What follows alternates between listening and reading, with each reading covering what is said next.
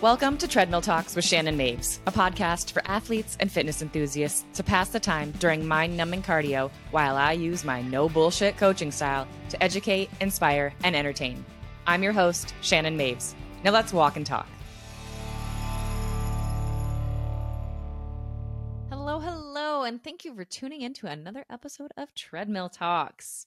After doing the last couple of episodes on hormones and reverse diets and kind of covering some of the negative parts of bodybuilding, I want to make this episode about more of the positives of bodybuilding and also kind of explain why I still compete even after going through all of the bullshit that I did. I'm also going to straight up call out anyone who has ever blamed bodybuilding for their rebound weight gain or their bad food relationships or their poor body image, because that's all a fucking bullshit excuse. It's not bodybuilding's fault. And I really hate when people try to deflect their own issues and blame them on the sport.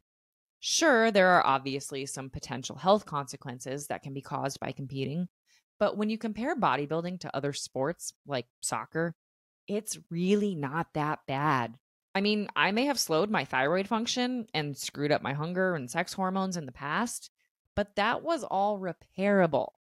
And where was the concern when I was getting multiple concussions playing soccer as an adolescent? Because brain damage is not repairable. And yet, nobody said that they were worried about me playing soccer as a child. Any sport is going to have the potential for some type of injury. And if it weren't for bodybuilding, I legitimately would have never gained the confidence, discipline, or time management skills to do something like start my own business. Obviously, competing and starting a coaching business kind of go hand in hand, being that they're both fitness related, but competing is truly about so much more than the physical transformation for me. Yes, I love that I get to use this beautiful combination of science, sport, and art to build and sculpt my physique to take different shapes. But my deep, deep love for the sport is in the process of molding my physique. I love prep and I love improvement season. I legitimately love all of it. And the story I shared a couple of weeks ago about my horrible reverse diet, well, I take full responsibility for that shit. It's not bodybuilding's fault that I didn't hire a coach or that I didn't do enough research to learn about what I was putting my body through. And honestly, I look back at that year as such a pivotal point in my life. Sure, it had some low lows, but it also had some really high highs. That was the same year I created Shannon Maves Fitness. And it was the year I won a competition that I seriously did not expect to win. Before my season ended and I went through that horrible reverse diet, I was the most confident I had ever been. And now knowing that I made it through all of that shit, I'm even more confident today. Like, come the fuck at me, bro, because I can handle it. I get on stage half naked for the sole purpose of having people literally judge me and rank me against other women who look phenomenal. And I've fucked up my health and bounced back from it. Yeah, I'm a damn champ. I don't know any other sport that would have ever given me this kind of confidence. And education, too. Because I'm the type of person who never wants to make the same mistake twice. When I fail, I get almost obsessive about researching ways to make sure it never happens again. And I also learn best by being thrown into situations firsthand. So I fucking retain that information in order to be able to apply it to my future preps, as well as to help me be a better coach to my athletes. Competing has also helped me develop a level of discipline that I never knew I was capable of. Growing up, just the thought of keeping a food diary sounded like pure torture to me. And now I weigh out just about everything I eat. Like, always. Even on days that I'm not tracking my food, I still weigh out certain things. Because it's just a lifestyle at this point. God, I even used to cringe at people who said shit like it's a lifestyle. And now I'm one of them. But it really is.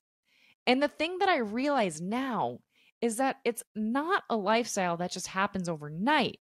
It's something that gradually happens over time. First, I started just by tracking my food without actually weighing it. Then I would weigh it, but I would only track the calories. Then I started tracking calories and protein. And then I started tracking all of my macros. Eventually, I got down to tracking even more things like fiber. And now I track literally everything down to shit like sodium.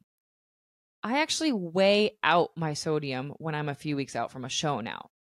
So, yeah, the lifestyle change didn't happen overnight.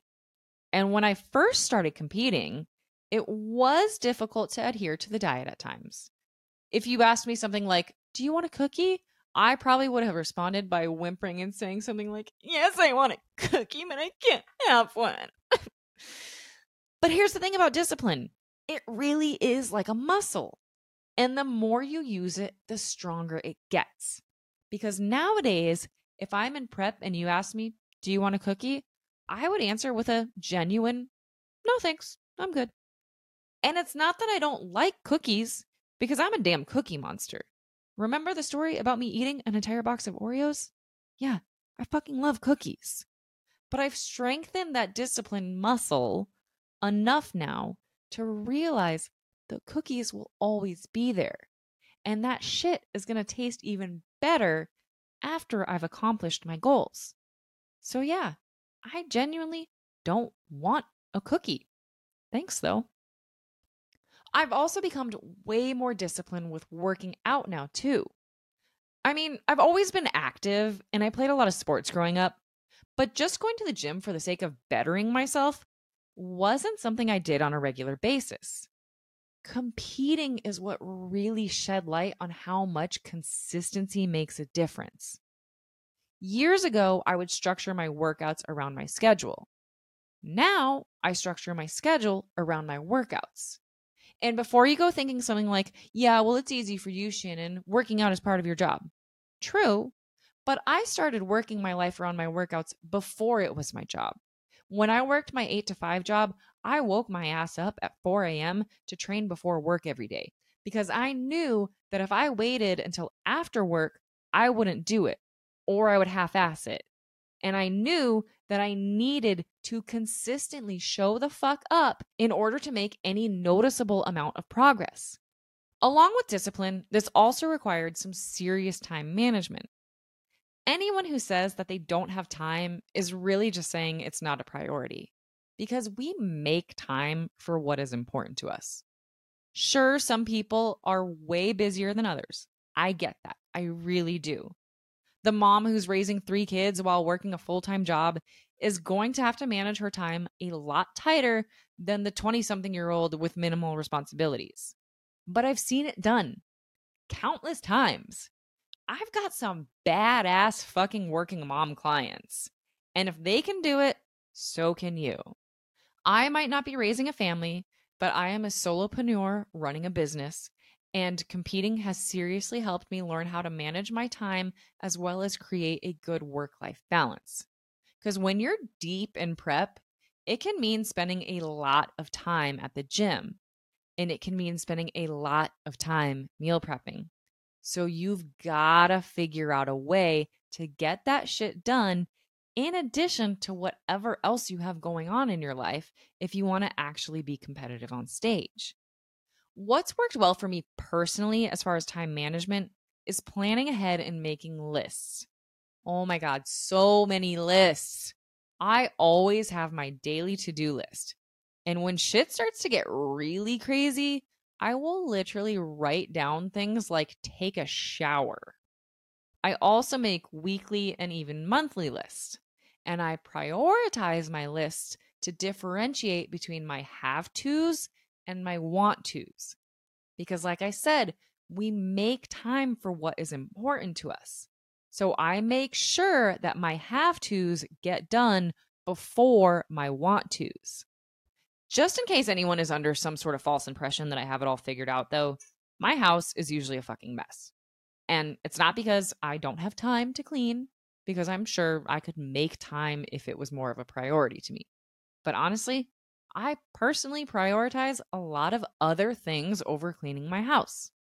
Don't get me wrong, I'm not over here living in squalor, but my house is far from being anything you'd ever see on Pinterest. Like, when I take check in photos to send to my coach, I'm usually kicking aside dog toys and Amazon boxes to make it look more presentable. But anyway, I just personally find more value in spending more of my time and energy working out at the gym or working on my business than cleaning my house, because that's how I manage my time. Again, it just comes down to what is important to you. And bodybuilding has really helped shed some light on those things.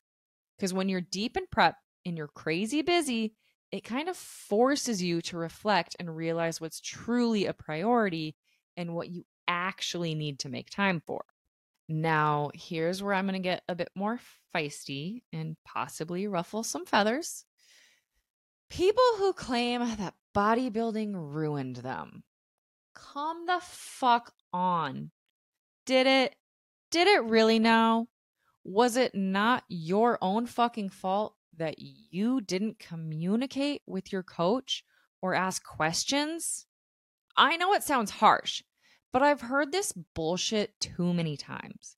It's always something like, bodybuilding ruined my relationship with food, or bodybuilding gave me body dysmorphia, or bodybuilding made me gain so much weight after my competition. Well, here's my take on this. For one, stop playing the fucking victim and take a deeper look within yourself. Because I know plenty of competitors who have improved their relationship with food by competing. So if you felt like your relationship with food was starting to become unhealthy, why didn't you mention it to your coach? And if you did mention it to your coach and they didn't help you through it, then why the fuck did you stay with that coach? There are plenty of great coaches out there, but not all of them are going to be a great coach for you. You need to find a coach that works well with you. One of many reasons that I let one of my previous coaches go was because they didn't believe in untracked meals. Everything had to be tracked if I was going to work with them. And while this was great for some people, I personally need to give my mind a break from tracking once in a while. It's not that they're a bad coach, they just weren't the coach for me. And if you think that bodybuilding gave you body dysmorphia, I would really reanalyze your reason for wanting to compete. Because if you decided to do a competition prep as a way to lose weight or to seek some sort of validation, those are not good reasons for competing. And those are indicators that you were unhappy with yourself before you competed. Learning to truly love yourself and love the body that you possess comes down to mindset.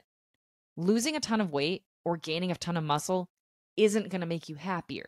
That shit comes from within. And if you're going to sit there and blame the sport for your rebound weight gain after a show, well, you need to listen to my episode where I gained 30 pounds in 2 months.